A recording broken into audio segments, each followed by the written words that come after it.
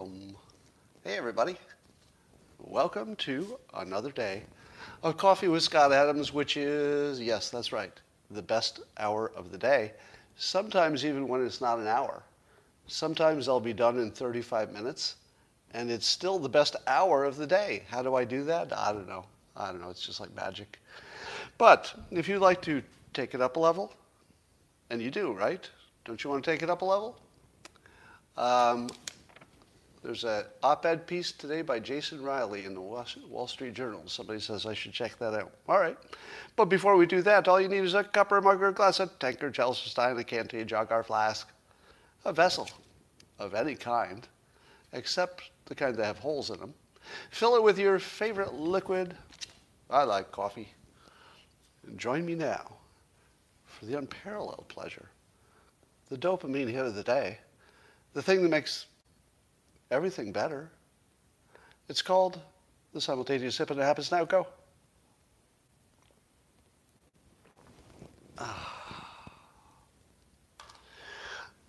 I'm going to give you now, because I love you all so much, I'm going to give you one of the most useful tips you've ever had in your whole life. If that sounds like an exaggeration, well, wait till you hear it. This might change everything. Because it did for me. This is one of those, I guess, reframes or different ways of looking at the world that for me, once I saw it, I can never unsee it. And now everything is filtered through this filter. And I'm going to give you the filter. Like most of these tips, they don't work on everybody all the time. But for some percentage of you watching this right now, this is going to blow your frickin' mind. But it won't happen right now. The mind blowing happens later. Once it sort of sinks in, have I built it up enough? Here it comes. Keep track of your good days versus your bad days. The days you're happiest versus the days you're not. And then track the following things. And ask yourself which of these happened in the last 24 hours. Did you get good exercise? Just track your mood within 24 hours of exercising, especially the same day. If you exercise in the morning, probably sets you up pretty good. So track your exercise. Track it. Did you learn something useful? Did you learn something? Watch how often on a day when you learn something useful, you're having a good day. How about intimate relations? Did you have some intimate relations with your loved one or somebody else, I suppose? And watch how often you're in a good mood that day and maybe a little bit the next day as well. How about food and sleep? Did you eat healthy food or did you eat a bunch of crap? Check your mood, not your mood, your mood. Check your mood after you've eaten well that day or the prior day. And then look at your sleep. Did you get enough? If you track just these 5 things, you're going to learn something about yourself that will blow your head off, which is that your moods are almost entirely created by these 5 things. Now, some of you might want to add a category, right? There might be something you do that totally changes your day. For example, my wife, if she goes flying, like yesterday and today, she gets so much joy about being in the air that it makes her whole day good for about 24 hours. So find out those 5 or 6 things which influence your life, and then just track it. And you're going to find that your good days that you think are about what's happening to you today, not much relevance there. It's mostly these 5 things. Did you exercise? Did you learn something? Did you have some close personal relationship that is meaningful? Did you eat right? And did you get enough sleep? Just do those things. Somebody's saying in the comments, did you accomplish something significant? Now, I think we all know that that makes a good day if you accomplish something significant.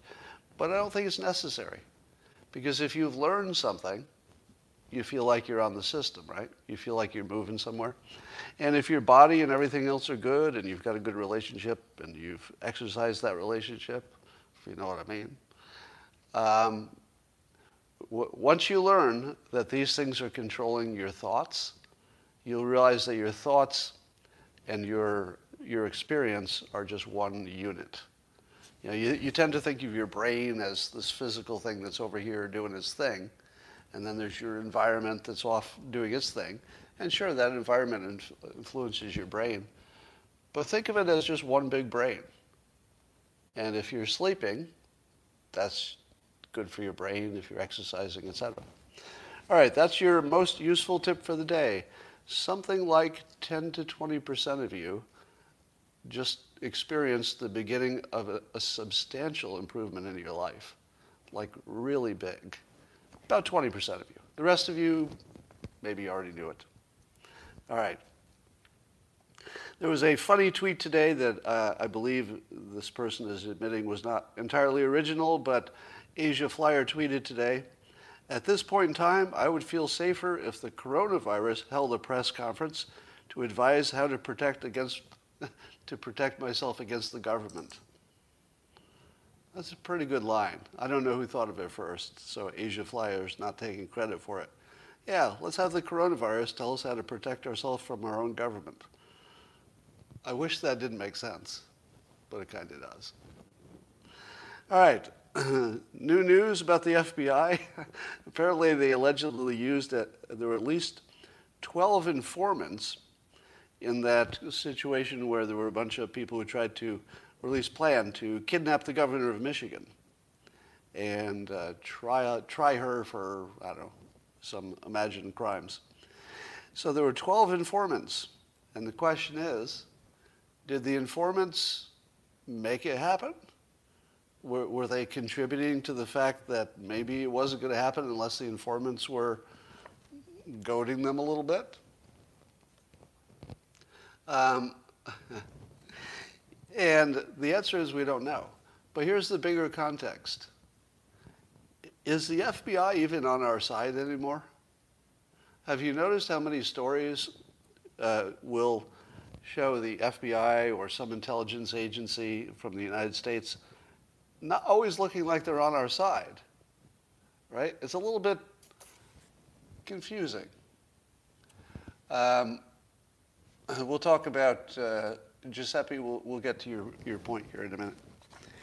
All right, so how many cases do we have the FBI and intelligence agencies being questioned? We could go back to Russia collusion, when we first learned that our intelligence agencies absolutely can't be trusted. Or was it really the first Iraq war with the weapons of mass destruction? Not the first one, the second one. What about that? What about the weapons of mass destruction? Intelligence agencies failed. What about the riot/insurrection, as some call it, on the Capitol? Did the intelligence or FBI have anything to do with that? Don't know. Do they have anything to do with our election security? I don't know. But it's kind of sad that Epstein, et cetera, Iran-Contra. There's a pretty long list of things that our own intelligence agencies are at least implicated in or suspected of. I'm seeing all the Haiti. Were we behind Haiti? What about Cuba? Is the United States behind the Cuban protests? Probably, right? Don't you assume that even if they didn't start it, they at least got involved a little bit? Why wouldn't they? Yeah. So we definitely have a different situation with our own intelligence agencies, which is if you're trusting them, maybe you shouldn't. Maybe you shouldn't. There was a Instagram star, influencer, who liked to take pictures of herself poised on dangerous cliffs. She fell into one of those cliffs, and now she's dead. Now, this is one of my fears, because you might know that my wife Christina takes a lot of selfies for her Instagram page, and she does sometimes stand in very dangerous places to get the best picture.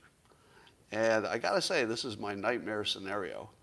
of her falling, trying to take a picture. But so there's nothing funny about this, except we've reached a point where vanity is worth more than life itself. That people will take the risk of literally dying, and somebody says, my wife does that garbage, pisses me off every time. Yeah, because it feels like risking their life and your life too for a picture, doesn't it? It feels like, you're sort of, if somebody who's a loved one falls over a cliff, it's not like it just affects them. I'm thinking it's like me on the cliff, right? It doesn't even feel like it's someone else. It just feels like it's you on the cliff. All right. Biden made a speech on voting rights, and there's a clip that came out of it that I'm having trouble believing is real. I assume there's some context left out. But have you seen the video of Biden saying that it's more about who counts the votes than it is about the votes? Which is sort of a callback to, wasn't it Stalin who said that? That it's who counts the votes that matters, not who votes? Yeah, it's a Stalin quote. And there's a clip of Biden saying it yesterday, basically saying it with his own words, not a quote. And I thought to myself, well, are we missing some context? Was there something else that would have made that sound not as bad as it sounds? It's as if at least the Democrats are making two simultaneous arguments. One is that the election was fine, and the other is that elections are never fine. Right? Doesn't it feel like that? They're trying to take two positions that are opposites. Yeah, this election was totally fine. Everything was good about this election. Also, all elections are not fine. I feel like you got to take a stand. Either they're all fine, or they're not. And if they're not, we should be able to question it. And if they are, well, make your case that they're all fine. I suppose you can't prove a negative, so I guess you'd have to prove that they're not fine. That would be the more fair way to do it. But certainly it seems that Biden is admitting that our voting system has problems. Can't you take that away from it? Right? Yeah, binary theater, exactly. Binary theater is where you act like it's all one thing or all the other thing. So here, this next piece will give you a real feeling about how bad our news situation is. You ready for this? So Greg Abbott, who wanted to respond to Biden saying that Texas in particular is trying to pass a bunch of laws to make it harder to vote and to suppress the vote from presumably Democrats, presumably black Americans, which would be the accusation. And of course, Greg Abbott says, you're lying, Biden, basically. I'm paraphrasing. And he said that the Texas legislature is passing a law that, quote, expands early voting hours and prevents mail-in ballot fraud. So which one is true? If you're watching on Locals and you're only getting a black screen, it's working fine. You may have to try a different browser or restart your browser or something. But it's working fine for everybody else. So who's lying? Is Greg Abbott, the governor of Texas, lying that the rules being contemplated won't make it harder to vote and won't be voter suppression? Is that a lie? Or is that true? And is Biden lying? Is Biden taking something that is nothing but normal protection of an election process and somehow turning that into, something that it isn't? Which one's lying? Let me ask you this. Show me a link to the publication that lists each of the rule changes that Texas is contemplating and then judges each of those rule changes to be either a standard practice that's just good for an election, keeps things secure, or could have no purpose other than suppression. Find me that article. I'll bet you can't. And here's the mind fuck. I'll bet you can't. Because isn't that the biggest story in the country? The biggest story in the country should be, here's the list, each bullet point for the things they want to change. And here's the analysis that says, okay, this one just makes sense. This one looks a little sketch, because I don't think this one is going to make anything more secure, but it might suppress the vote. This next one looks good. This next one could be either way, right? If you were going to write the story and you were not a partisan and you just wanted to objectively write the story about the Texas election rule changes, isn't that what you would do? You would just list them all, and then you'd say that will suppress or that will just make things better, right? Where's that? Good luck. Good luck finding any article that gives you information that you could use. Every article will either take a position that there's nothing here to see or that it's voter suppression. The news completely stopped being news. I guess maybe you already knew that. But there used to be at least some pretending, right?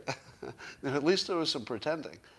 Now I don't believe there's even one publication who's even made the slightest attempt to tell you what the actual news is. You know, what are the facts? How do we see these facts? Nobody, right? Okay, and I'm looking in your comments because if somebody had seen such an article, you'd be saying, oh, read the Washington Post article or read the the Wall Street Journal. I haven't looked for every source, but I'll bet you the news doesn't exist. All right, Henry Cruz says the New York Times had loads of facts. Did they? How did they organize them? Did they organize them the way I said, which would allow you to understand them? Or was it in a dense narrative in which by the time you were done, you weren't quite sure of the pluses and the minuses? I'll bet you it was in a dense narrative and it was not just a bunch of bullet points and a few words about each one. Because that would tell you what's happening. Anything else is just propaganda. All right. So here are some of the counterpoints that I saw just on a tweet that made me think of this. So it doesn't matter who tweeted it, but some rando tweeted about Greg Abbott's complaints that there was nothing about voter suppression here. The counterpoint was, and do a fact check on me here. So each of these things I'm going to say, I don't know them to be true. It's just something I saw on Twitter. Is Texas banning 24-hour early voting? Is that happening? Is Texas banning 24-hour early voting? Now, the governor says they're expanding early voting hours. But is that the same topic? Or is expanding early hours the same as 24-hour early voting? Because I think there's just word games going on here, right? So I don't even understand what's happening. So I'm seeing in the comments what I think is the case, which is that the day of voting, you could vote earlier, which would be good for everybody. But maybe you can't vote the day before. Is that what changed?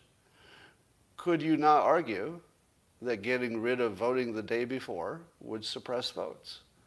How would you think otherwise? Somebody says, what does suppression mean in this context? Well, suppression could mean that for some people with some kinds of jobs, it's harder to get away to vote. So if you give them more options of times they can vote, you increase the odds that somebody who's having trouble scheduling it can make it happen. Dave Rubin said the National Review, of all places, had your bullet point list. If somebody could send me a link to that, not here, but you know where to find me. Send me a link to that on Twitter. I'd like to see it. All right, but in any event, it's certainly not a common way that it's being portrayed. All right, here's another one. They're banning drive-through voting? Is that happening? Is somebody banning drive-through voting? I'm not even sure what drive-through voting is exactly, except I guess you don't get out of your car. Now, why would they be banning that? What would exactly would be the problem with drive-through voting? So, all right, I'm seeing a lot of people suggesting Dave Rubin handle this, so I'll go check that out. So I don't know why they'd ban drive-through voting. There must be more to that story. How about asking for voter ID for mail-in ballots? I feel like that's kind of fair. Are you telling me that we didn't require any kind of indication of identification for a mail-in ballot? Is that true? I didn't even know that was true. Was that always true? That you could just mail in your ballot without any photocopy of your ID or anything? So it does seem to me that that would suppress the vote, for sure. Makes it a little harder. But it also makes it harder to cheat. So would it be fair that this is a case of voter suppression? Or would it be a case of just making an election more secure?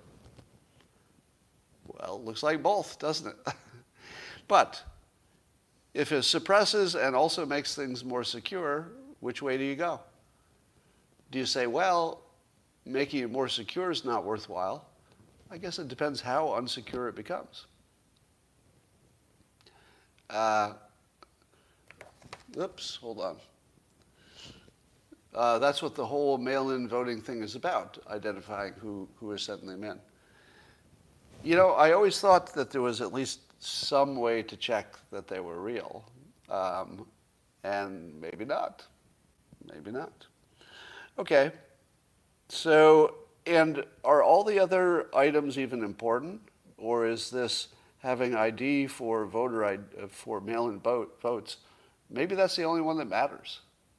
Do any of the other things even make a difference?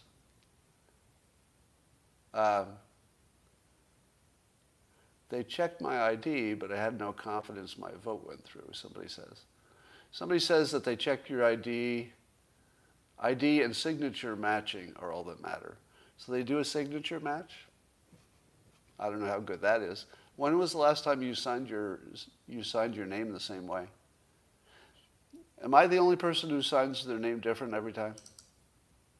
When you're signing your, let's say your credit card thing or whatever, do you use the same signature? Yeah, I just do a scribble.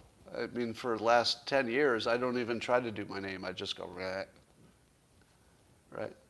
But some of you actually sign your name the way like a regular signature works. Yeah, I haven't done that for years. I don't think you could find 2 of my signatures in the last 10 years that are even close. All right. Well, okay, we got lots of questions on this. The news is not serving us well.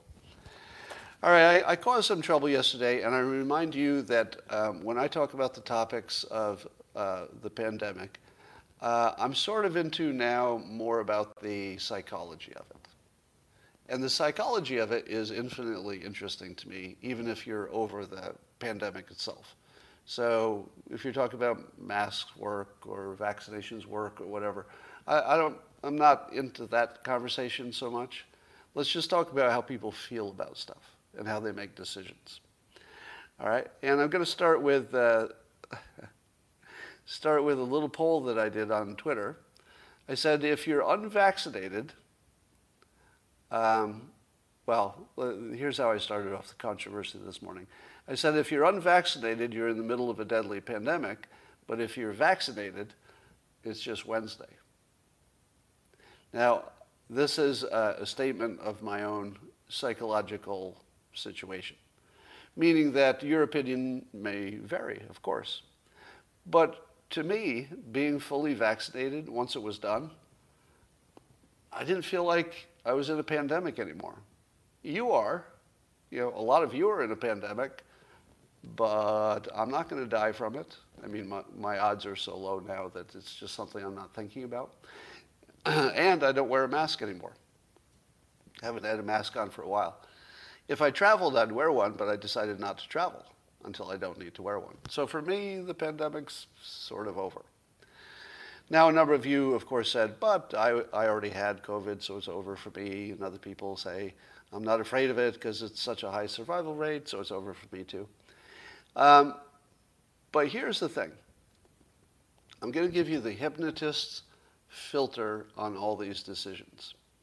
And it goes like this, and you're not going to like it. Everybody who made a decision about getting vaccinated or not vaccinated made their decision based on fear. That's the hypnotist filter. Because we don't have enough information to make a rational decision. We don't know the odds of one thing versus the odds of another. We just don't have the information. So we're making the decision based entirely on what scares us the most. And if you're doing that and you're accusing other people of making the decision based on fear, you're operating at a lower level of awareness than you will be when I'm done with you. All right? The low level of awareness is that you made your decision based on the data, but other people, who made different decisions, made their decision based on fear. That's a pretty low level of awareness. It's the common one, probably the most common one, but it's a low level of awareness. The higher level of awareness, where the world starts to make sense to you, is that everybody, including you, including me, no matter how rationally I talk about it, we all made our decision based on fear. Then we rationalized it. Now, some of us are better at rationalizing, right? I'm a professional author, so I could probably rationalize better than you can, meaning I do it for a living. I put words together to sound persuasive. It's what I do. I'm a professional. So I could probably rationalize my fear decision better than you could. But does that mean that my decision was based on logic and data? Nope. No. I was just better at rationalizing it. It might look like it was based on logic and data because I'm so good at rationalizing. But no. The hypnotist knows that only irrational processes were at work for me, but also for you. So let's walk through this a little bit. Which of these fears scares you the most, or risks, let's say? Are you more afraid of a rapidly approved vaccine? I asked this in a Twitter poll this morning. So what is scarier? You can tell me in the comments. You can play along. What is scarier, a rapidly approved vaccine? Now I'm going to use rapidly approved instead of the words I hear on the internet like untested or experimental or guinea pigs. All right, I could have used any of those words, but I'm just going to say rapidly approved because that sort of captures the risk, don't you think? So what is scarier to you, a rapidly approved vaccine from your government which has lied to you for years? Now, of course, it's from private industry, but the government is involved. Or would you be more afraid of an engineered deadly virus made by China? So those are your two choices. A rapidly approved vaccine or an engineered deadly virus. Which one is the bigger risk? The answer is you don't know. You don't know. You have no way to know if either of these could damage you in the long run. No way. Now, I observe that the people who are afraid of the vaccine more than they're afraid of the virus itself tend to rationalize by ignoring long-haul risks. So if you see a rationalization that says, but the survival rate is 99%, and then they're done, the 99% survival rate, that's all you need to know. That person is rationalizing.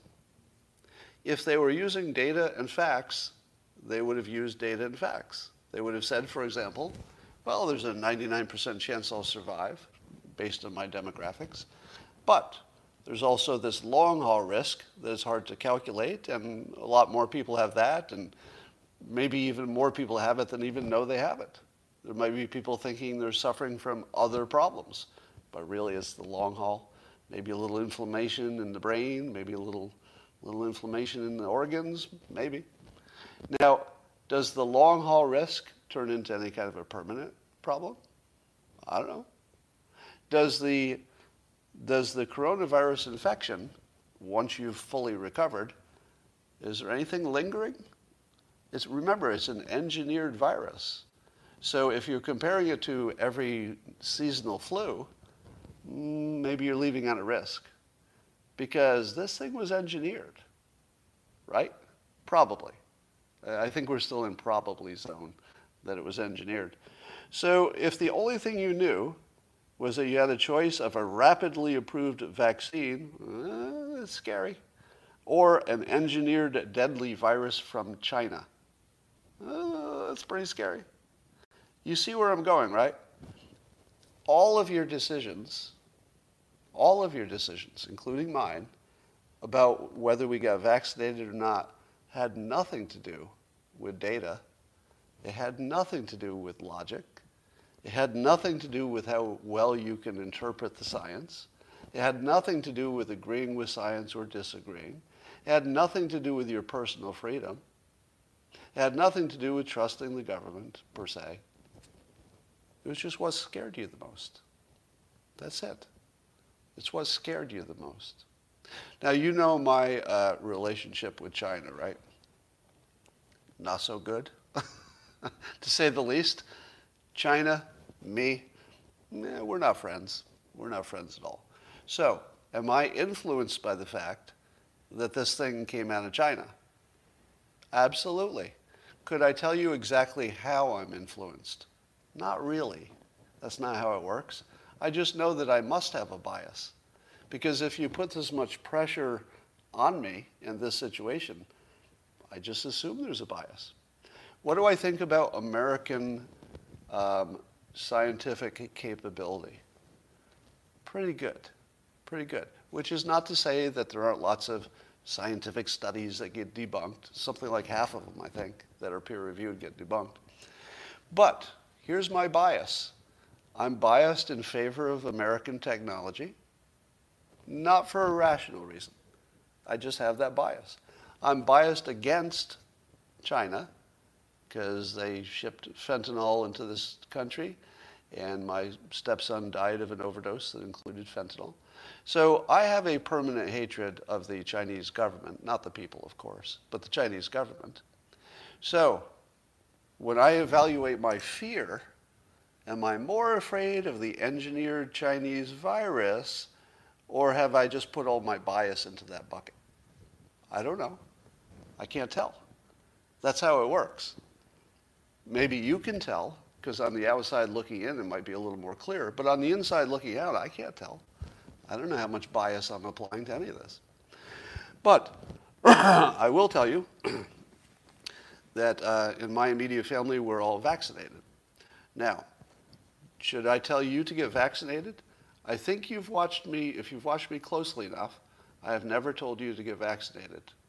Can you fact check that for me?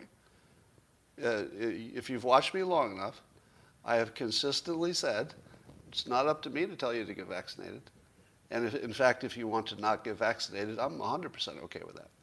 No problem whatsoever. Personal choice. We've just sort of turned into two different countries. Some vaccinated, some not. But I can live in mine. I don't have a problem living out my choices. As long as you're happy with yours, then we're both good. I don't need to convince you to go from totally happy to something else, right? If you're unvaccinated, you're probably totally happy about that. What, am I going to go talk you out of being totally happy and then give you something to fear, that the vaccination might corrupt you somehow in the future? Why would I add a fear to something that you've got completely handled? If it's handled, it's handled. If you're happy, I'm happy. We're good. I don't need to change your life to make it less happy. Be happy. All right, so I'm not trying to change your mind, and I was asked if I'm stealthily trying to do that. Does anybody think that? Does anybody think I am stealthily trying to persuade you to get the vaccination? Because in my mind, that would be unethical. It would be completely unethical. Because I'm not a doctor. If your doctor tries to persuade you, fine. But I'm not. And I'm also aware that we're operating on fear, so that's no way to make a decision. All right. You may know a user named Anomaly. Goes by, his Twitter handle is Legendary Energy. And I believe he's a well-known vaccination opponent. And when I tweeted on this topic, he responded this way about my comments. He said, if you are Scott Adams, you are low IQ, have brain damage, or you are purposely lying. So he believes that my opinion about whether you should get vaccinated, or whether I should get vaccinated, I guess, or not, is based on either low IQ, brain damage, or purposely lying. Now, if we are good at reading comprehension, we probably believe that he is intending to say that I'm lying, or that I'm stupid, I guess, about the topic. And he goes on to say, if you read the data, or are an even below average thinker, you know he's full of shit. So Anomaly believes that a citizen of average intelligence can read the data and come to a decision that's a logical decision that is sort of free of our biases and stuff. What do you think of that? Do you think the ordinary citizen can read the data and then make a good decision? That's one of the dumbest fucking things you'll ever hear in your life. Let me tell you, if you've fallen for the myth that the average person can do their own research and come to a decision on a scientific or even financial decision, that's one of the dumbest fucking things in the world. You really can't. I have a pretty high opinion of my abilities. Would you agree? If you've watched me long enough, would you say it's true that I, Scott, have a high opinion of my abilities to, analyze things and figure out what's true from what's not? Right. I have a very high opinion of my abilities. I can't read the data and come to a decision. That's not even close to what I could do. And I think I'm more capable than a lot of you, if I'm being honest. It may not be true, but if I'm being honest, I think it's true. I think that I have lots of elements of my talent stack, from being, an economist to business experience. I've got an MBA. I've learned persuasion, etc. So my talent stack should put me in pretty good position to do what Anomaly says anybody can do. Just read the data yourself. That's the lowest level of understanding. So I would say Anomaly is suffering from the problem of youth. Not lack of intelligence, for sure. Smart guy for sure. But I believe there's a lack of experience that may be fixed just by time itself. That if you believe you are capable of looking at the data, let me talk here to user TGI Aussie, who says in all caps, fix your volume, fix your volume, fix your volume. No. No. There's nothing wrong with the fucking volume. All right? I'm just going to say it once. There's nothing wrong with the fucking volume on Netflix. It's a Netflix bug. The problem's on your side. Go fix your fucking volume, or get off the stream. Right? Just fix your volume, or just fucking fuck off. Just leave. Right? Maybe I got triggered a little bit. So anyway, my situation here with Anomaly, who's a smart guy but operating at a pretty low level of awareness at this point, still thinks that an average person can read the data and come to a rational conclusion, doesn't understand that all of us made our decisions based on fear, and fear alone. We didn't use any data because we couldn't understand it if we looked at it. But here's how you tell if one of us is in cognitive dissonance. You ready? What is the trick? Have I ever taught you this?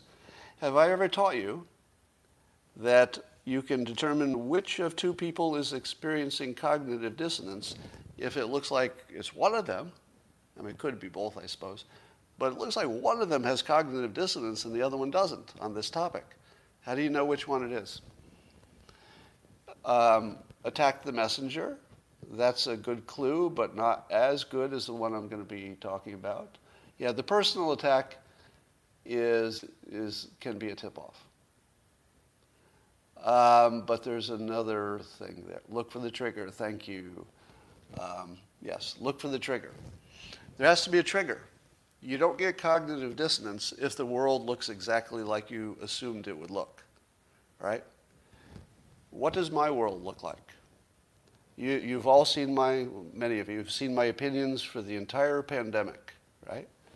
Does my worldview right now, was it broken? In other words, is there something I thought was true that now science or experience has shown me is not true? Because if that happened, that would be the trigger. And I might not be aware of it.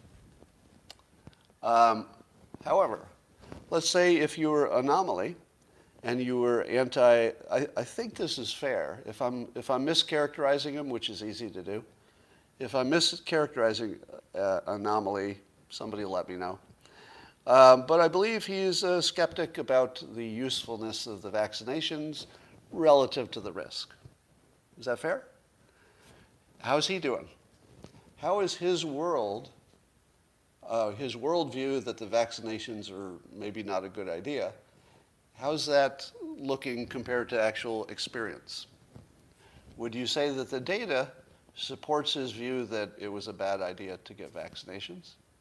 Or does the data support the idea that it's a good idea and that it's working fabulously at the moment? Which do you think? He is skeptical of the plandemic. So he's skeptical of the seriousness of the virus. Would that be accurate? If he's skeptical about the seriousness of the pandemic itself, then that would extend to being skeptical about the need for vaccinations. So I hope I'm characterizing him right. I'm not trying to mischaracterize him.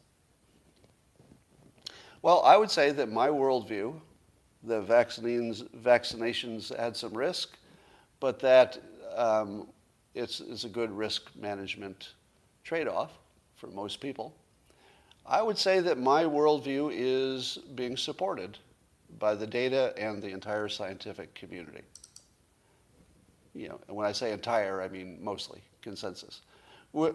How many of you would agree with the statement that my worldview, as it is developed, hasn't changed that much, but as it is developed, is still consistent with everything we observe? Would you say that's true?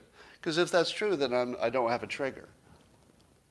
But is Anomaly's worldview that the pandemic wasn't really real, in the sense that it wasn't as dangerous as purported, and that the vaccinations may be an overreaction with an extra risk we don't need? Is that backed up by the science and the? Yeah, I don't think it is. So I think this is one of those cases, but again, I'm not the one who can judge it, right? Because I could be seeing something that just isn't there, because I'm in the situation. That's how cognitive dissonance works. But you, my friends, are not in the situation the way he and I are, because we're having a conversation about it. So you could be the judges. Which one of us has a trigger, and which one of us does not? And which one of us has a keener understanding of how humans make decisions?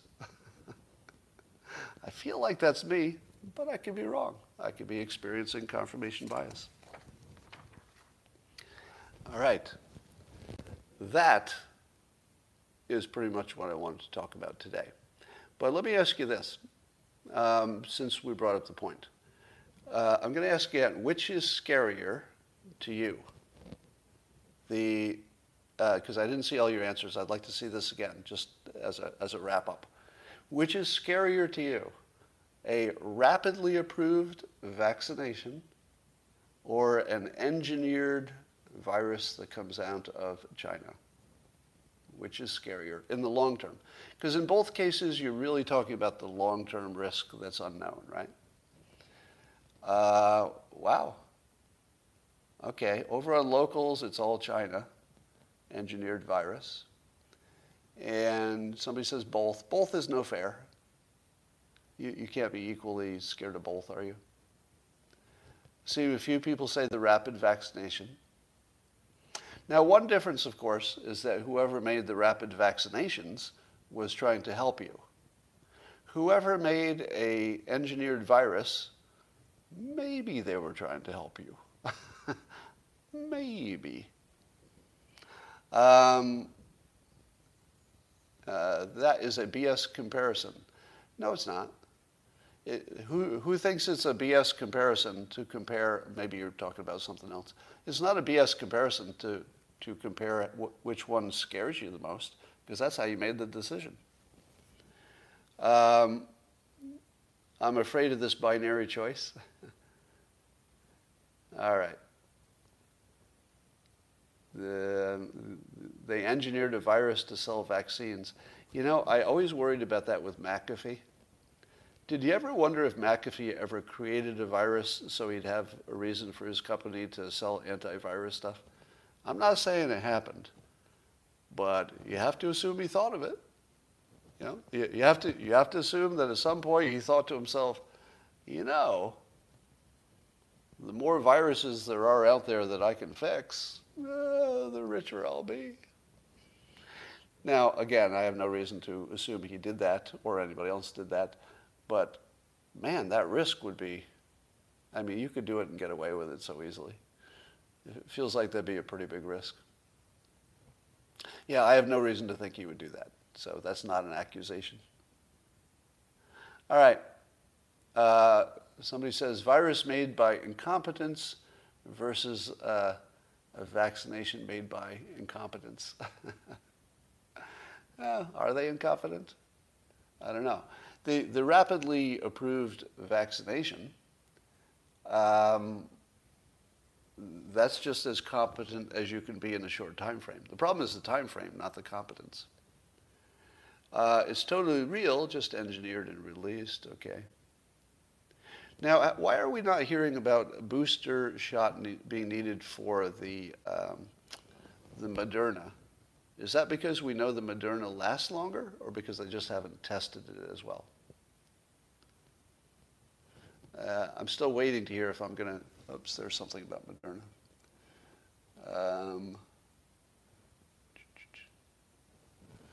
Yeah, the mRNA stuff holds a lot of promise, right?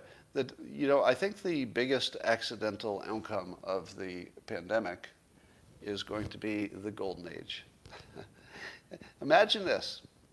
Do you think the golden age could happen without the pandemic? Because think of the things that the pandemic changed. It changed, you know, commuting patterns. It changed maybe, you know, where we live. But one of the things that the pandemic changed is that we sort of rapidly got pregnant with this mRNA stuff. How far could the mRNA technology have gone without the pandemic? Because the pandemic took a thing that was promising and turned it into, you know, a gigantic thing, which can now be extended, apparently, the technology platform, can be extended into curing a whole bunch of previously uncurable stuff. And a lot of that's in the pipeline they're testing. Would we have been so far along, and would the public be as willing to try an mRNA thing on some other disease if we had not gone through the pandemic? So one of the outcomes of the pandemic might be a gigantic improvement in lifespan. You know, maybe that's bad too, but you know, at least we're trying to get that. I feel like the mRNA stuff could be just a world changer. Maybe not, but it has that potential. Decoupling from China. If the pandemic helped us decouple from China, is that good or bad? Probably good. Yes, and the pandemic also exposed the problem we have in our school systems. You know, the problem of the lack of choice and the school, the teachers' unions, etc. We aren't decoupling dick shit. I agree with that statement. The amount of decoupling we've done from China so far is trivial to none. But I feel like we stopped the momentum toward more coupling. So maybe that's first.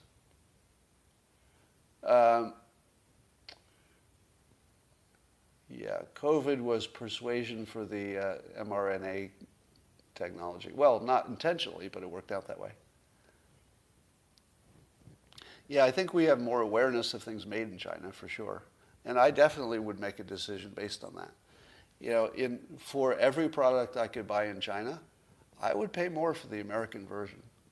Now, you know, I'm part of the stupid rich, so I can do that. I wouldn't ask you to do it. But I would pay more. I don't know how much more. It depends on the item. If it's let's say it's a household item, you know, you're just going to buy a new sponge for the kitchen, I would pay 20% more for the American sponge. You know, I don't know if I'd pay 20% more for a house or a car. I might start to get a little selfish at that point. But yeah, if I'm buying, I don't know. I think this cable may have come from, you know, China, or at least some of the cables I bought recently came from China. If I could have bought the same cable for 20% more from an American company, definitely. No hesitation. 20% more for an American product every time, yeah. And it wouldn't have anything to do with quality. I don't even know if I'd get quality. Yeah, some things are only made in China. You know what I'd also like to see is a list of things that are made in China that the United States would like to encourage being made here. Wouldn't you like to see that? It's like, these things are made only in China. I'd like to see that list. What is made only in China? Because that would be the best business you could ever start. Let me give you a startup idea. Find a product that you could make in America, ideally with robots, because that's what lowers your cost, the employment cost. If you could find anything that's only made in China, and then you make a robot version of it in the United States and sell it as only made in the US, that's a real good business model right now, right? E-bike motors and batteries, yeah. I don't know how many batteries we make in the United States. That's a problem. But wouldn't battery manufacturing be robots? If you made a battery manufacturing plant, that'd be all robots, right? So Giuseppe says you'd be hesitant. Yeah, you know, when we're talking about the vaccination risks, if you're younger, it's a different calculation. I think we all agree with that. All right. I'm going to close down YouTube for now. Thank you, YouTubers, for watching. By the way, before you go, YouTubers, hold on, locals, talking to the YouTubers for a moment here. Could you hit the subscribe button if you'd like to get notified of this? I never ask you to do that because it's a pain in the ass and it slows down the show. So I don't like asking at the beginning, where most people do. It's just terrible for the flow. But as long as you're here and we're done with the content, if you could hit the subscribe button before you go, it would help me out, because the bigger this grows, the better it is for me. But it's also good for the world, I like to think. Let me ask you this. Am I a good force for the world? Do you feel that if somebody watches me, they come out ahead? Because that's what I'm trying to do. I'm trying to go beyond entertainment. If all you're getting out of this is entertainment, I would be disappointed, because I'm shooting much higher than that. Oh, thank you. Now, the people in locals are, of course, it's a subscription service, so more people are going to say yes. Oh, good. I'm getting lots of good comments on YouTube as well. So that's good to know. By the way, this is the reason I do it. I mean, I could do a lot of things to make money, and I could do a lot of things that would be, maybe useful. But the only reason I do this is because it's helping.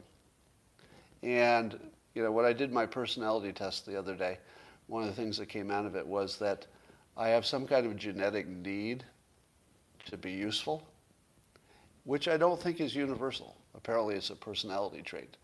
But if the only thing I did was found a great way to make myself happy, it would make me unhappy. It just wouldn't last.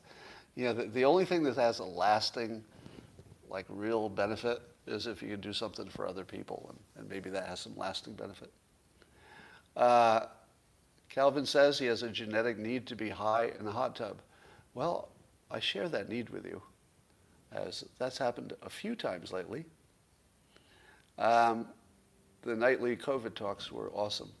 Yeah, I feel as though, I've said this before online, this is something I'll say at the end of the broadcast, is that I always thought that my future, I had sort of a vision of my future all of my life, and that vision included that when I reached this exact age, there would be a global disaster that I would have some role in terms of communicating. And I always had that vision in my head since I was a kid, that my entire life arc was about building the credibility or whatever it would take such that when I reached exactly this age, I would be useful in a global problem. I didn't know what that global problem would be, but I feel like the pandemic delivered it. So now the pandemic is my fault. I like to think I predicted it, but maybe I manifested it. Can't rule it out. All right. Did you do it so? I don't understand that question.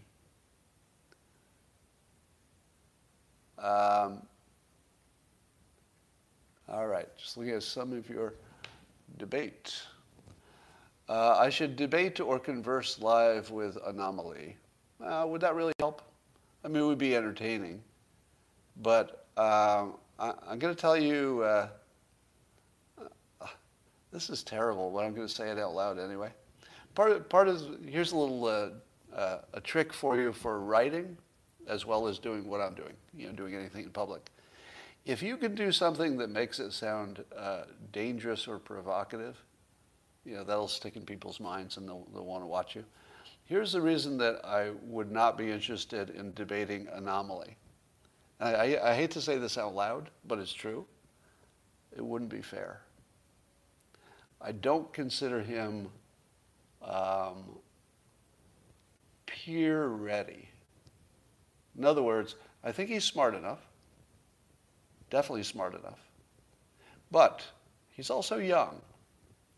And I feel like he needs a little seasoning before that would be a fair fight. And it would have to be a fair fight or it wouldn't be any fun. I don't want to just be clubbing a baby harp seal on live stream. Now, obviously, he would think that's not going to happen. But I don't think he's quite ready for that. And by the way, I don't want that to sound like an insult. If you looked at me at his age, if you could reverse me back to his age, totally fair fight. Basically, he's me. He's me at that age, basically. So debating me at that age, if it's me at this age, that wouldn't be a fair fight. So should be ignored. Are you planning to have guests? Well, my understanding is that at least the Locals platform is going to allow some guest access. If YouTube did a better job of that, maybe I'd do that too. So I have to figure out how to do that platform-wise. I've tended not to do guests because I find those shows to be slow. Does anybody else have that experience? We like guests, so I'm sure I'll have some on here. But don't you notice that those shows are slower? Is that just my impression? I'm going to look at your comments here because I will actually decide based on your comments. Mostly boring, yeah, screw guests. I did have Naval Ravikant on here. He's not like a regular guest, if you hadn't noticed. Anywhere Naval goes, it becomes more interesting. So he would be the exception. Okay, I see you recommending Atomic Habits by James Clear. Is that because you think I should interview him? Because if I interviewed him, I think he'd say he got some of his ideas from me. I think he has said that, but or at least that they're compatible with my stuff. So we'd be basically talking to ourselves, because we just would agree on everything. Oh, he says it in the book. Okay. I would like you to be a guest on Viva Barnes. How many of you are watching the Viva Barnes podcasts?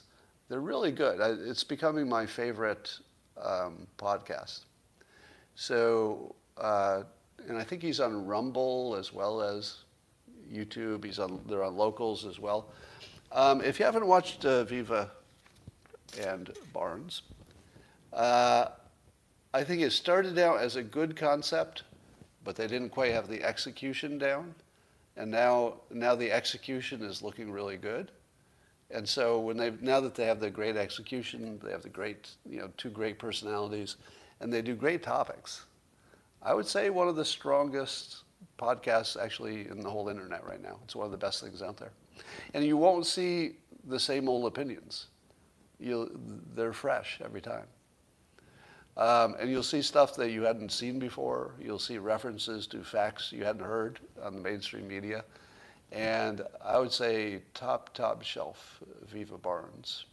So do a Google on that. You can see the name spelling in the comments. Just Google it. Most of the talk is about legal stuff, but it turns out that almost everything in the news has a legal element to it, lately anyway, the political news. And they do just a great job on it. Just do a search, just do an internet search on Viva and Barnes, Barnes. It'll pop right up. Highly recommended. And if you subscribe, you can see it on Locals, and I think you'll see some extra stuff. All right, that's it for now. Bye for now on YouTube.